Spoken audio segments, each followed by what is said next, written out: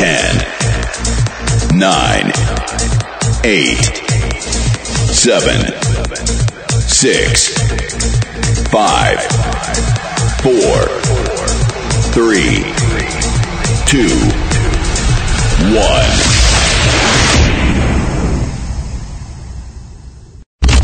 Broadcasting live worldwide. Click, listen, enjoy.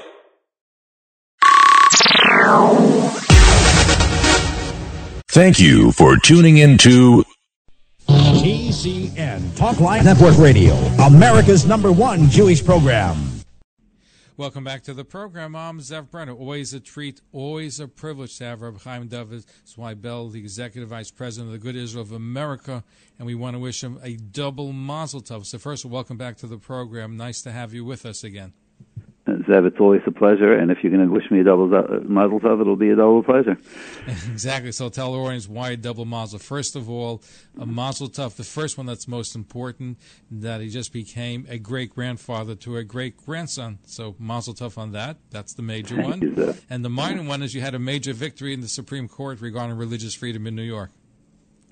Yeah, I'm not sure I'll go along with the idea of it being a minor one, but it's well, on its own level. I understand, but it really is a major victory, and I think that the entire community should be very proud of it. And when I say the entire community, I mean our community, because we were impacted by the executive order issued by the governor that we felt necessary to challenge in court.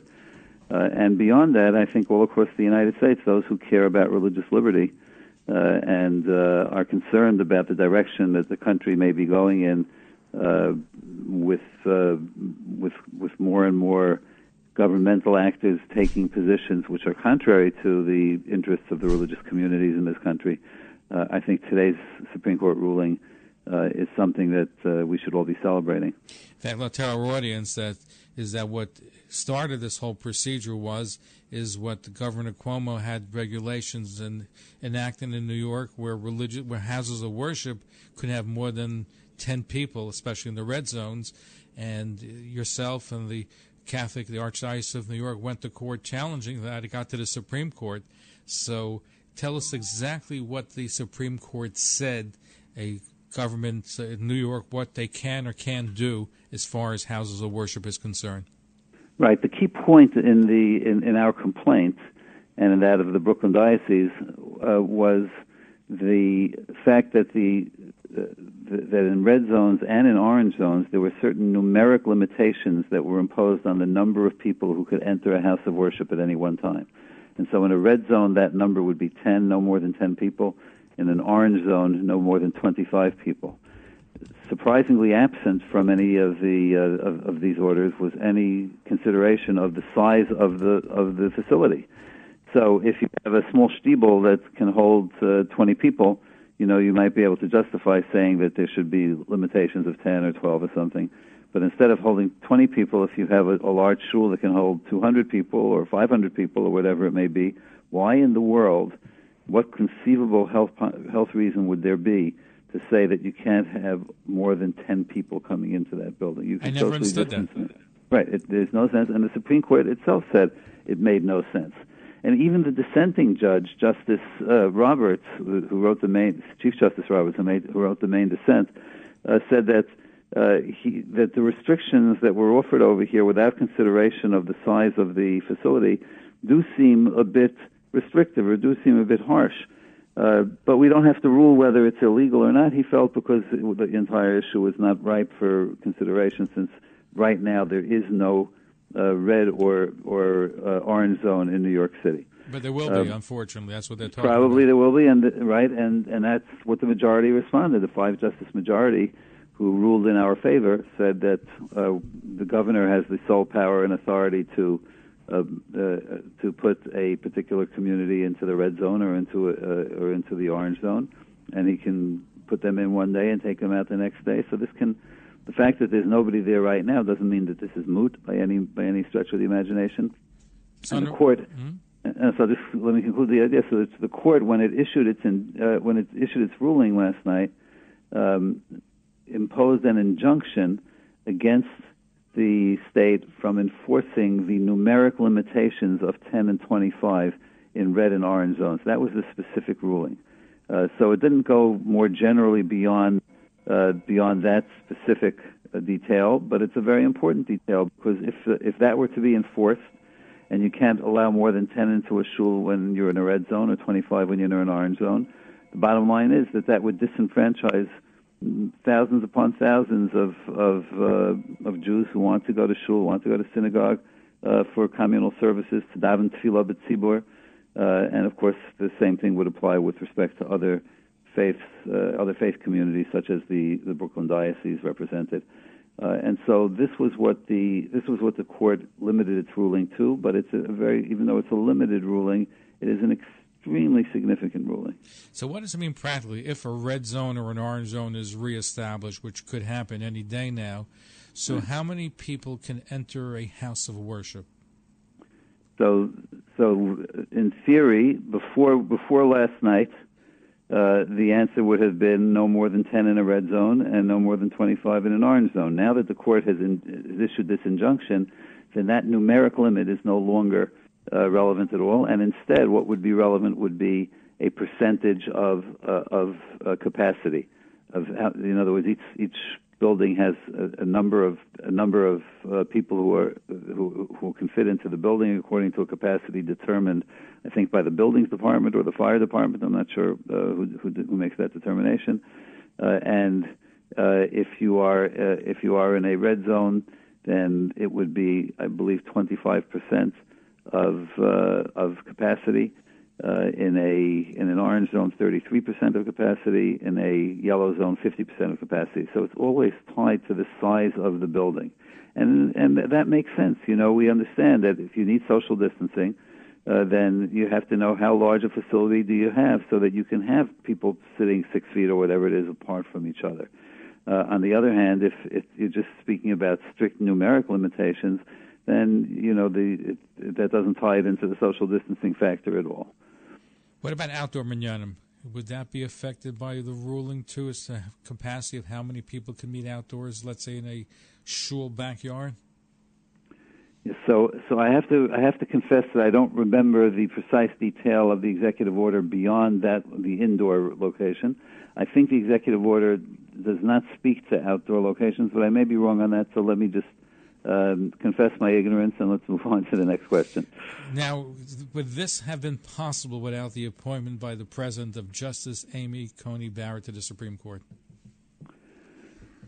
One could certainly make an educated guess to that effect. Of course, Justice Ginsburg is no longer alive, and had she been alive and been sitting on the court, we might have predicted how she would have voted, but you never know. You can't be certain. But without question, Justice Barrett, the brand new justice who just started her tenure on the Supreme Court a few weeks ago, she was amongst the majority, and the vote was 5-4. So without her there, it would have been 4-4. And if Justice Ginsburg had still been alive, chances are it would have been 5-4 in the other direction. So this was a major thing, and there's certainly religious liberties is the way the court seems to be protecting, at least the direction that's going now with the addition of Justice Amy Coney Barrett, which is a big, big thing.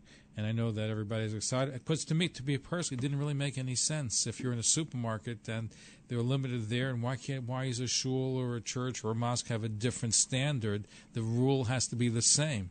And I think that's what the Supreme Court is basically saying.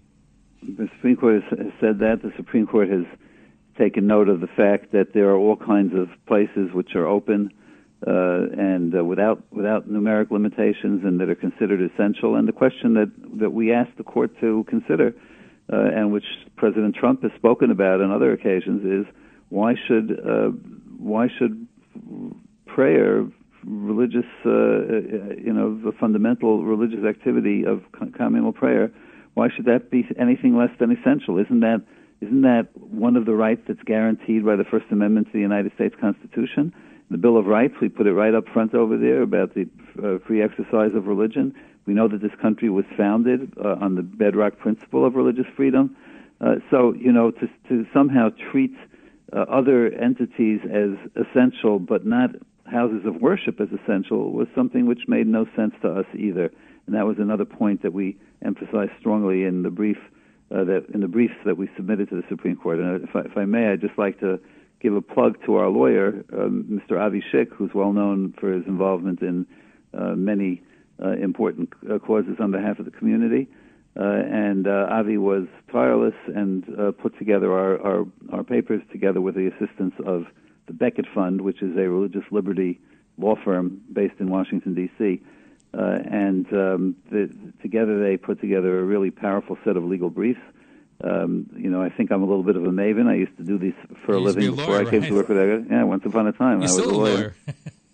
Okay. But you're not practicing it much. Now I just pretend, Before I used to practice, now I pretend. So it's always a practice. That's the law. It's always called a practice. Now, final question, though, is how do you think the governor is going to react to the fact that he was really, his hands are tied now when it comes to houses of worship? I don't know. He reacted this morning by making 2 points, basically saying that the issue is moot at the current time because there are no red or orange zone locations where the shuls are located or other houses of worship. But the second point was the one that you made earlier, Zev, that this is the legacy of President Donald Trump and the United States Senate, which rushed through the nomination of Justice Barrett.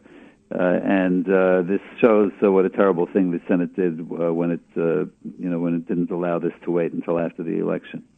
That was his reaction today. Frankly, I don't know whether he will take this ruling and hunker down and find ways to try and get around it. Impose right. It's a possibility, but what I really hope and what we really hope is that we will now be able somehow to put behind us this particular issue that divided us.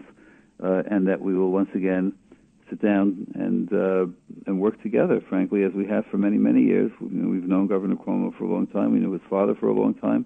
And the Aguda has always had a very decent relationship with our elected officials, and we try to work with elected officials. By filing a lawsuit in this situation, we were doing, to us, this was a very last resort. We don't usually do business that way, suing the governor, in my 37 years working for the Aguda, we once sued Mayor Ed Koch many, many moons ago, but I don't recall ever suing a government leader from that time when we sued Mayor Koch to now when we're suing Governor Cuomo. So this is not our preferred turf. Right. We like to work behind the scenes. But didn't you try reaching out to the governor? He didn't really want to negotiate on this. We obviously did try to have conversations with governors. As a matter of fact, we go back to the date that the governor promulgated this executive order, which was during Cholamite Sukkot. I think it was October 6th, if I remember correctly. And the governor spoke to a group of Jewish leaders. I was on the phone. My colleague Shlomo Werdiger, the chairman of the board of Agudath Israel's trustees, was on the phone as well, and the governor spoke then about 50% of capacity. A few hours later, he got up at the press conference and announced red zones, orange zones, 10, 25, absolute limitations, and so on. So that was perplexing to us because he had told us one thing in the morning and then announced something just Why do you very suppose different. that was? Why do you suppose that happened? Was he trying to trick the Jewish leadership? Would he have a change of heart? Do you have any idea what transpired? I don't, and because it's always helpful and useful to be done l'kavchus, I'd like to hope and think that when he spoke to us in the morning, he was not aware that the health department was going to be recommending this these new standards, and had he known, he would have told us up front.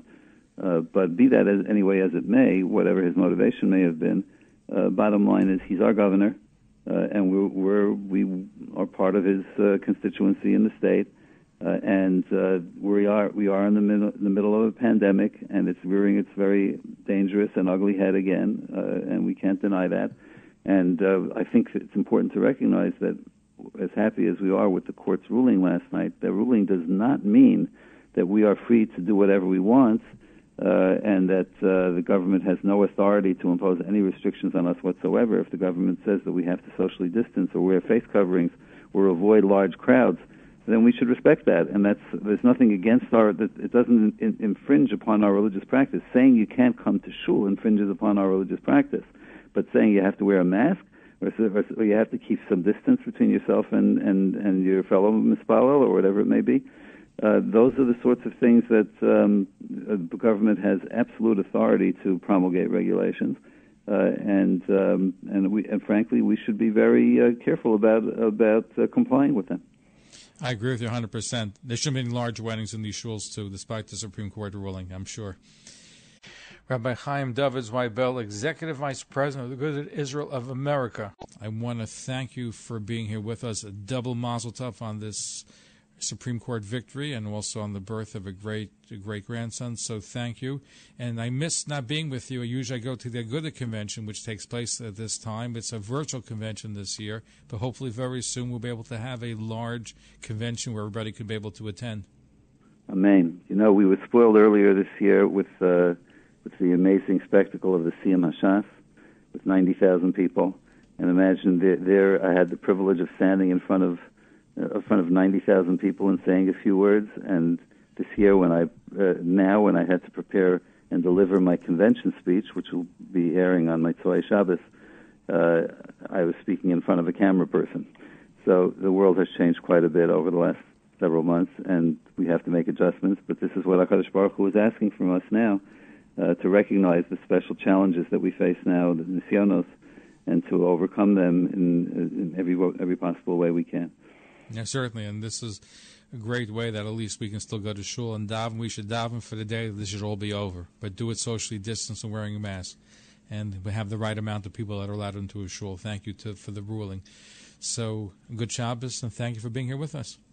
It's a pleasure, Zev, and I hope that after your program is over, your listeners will tune in to our Agudat convention, and I hope we will all grow from the experience. Amen. Thanks for having me on. My pleasure.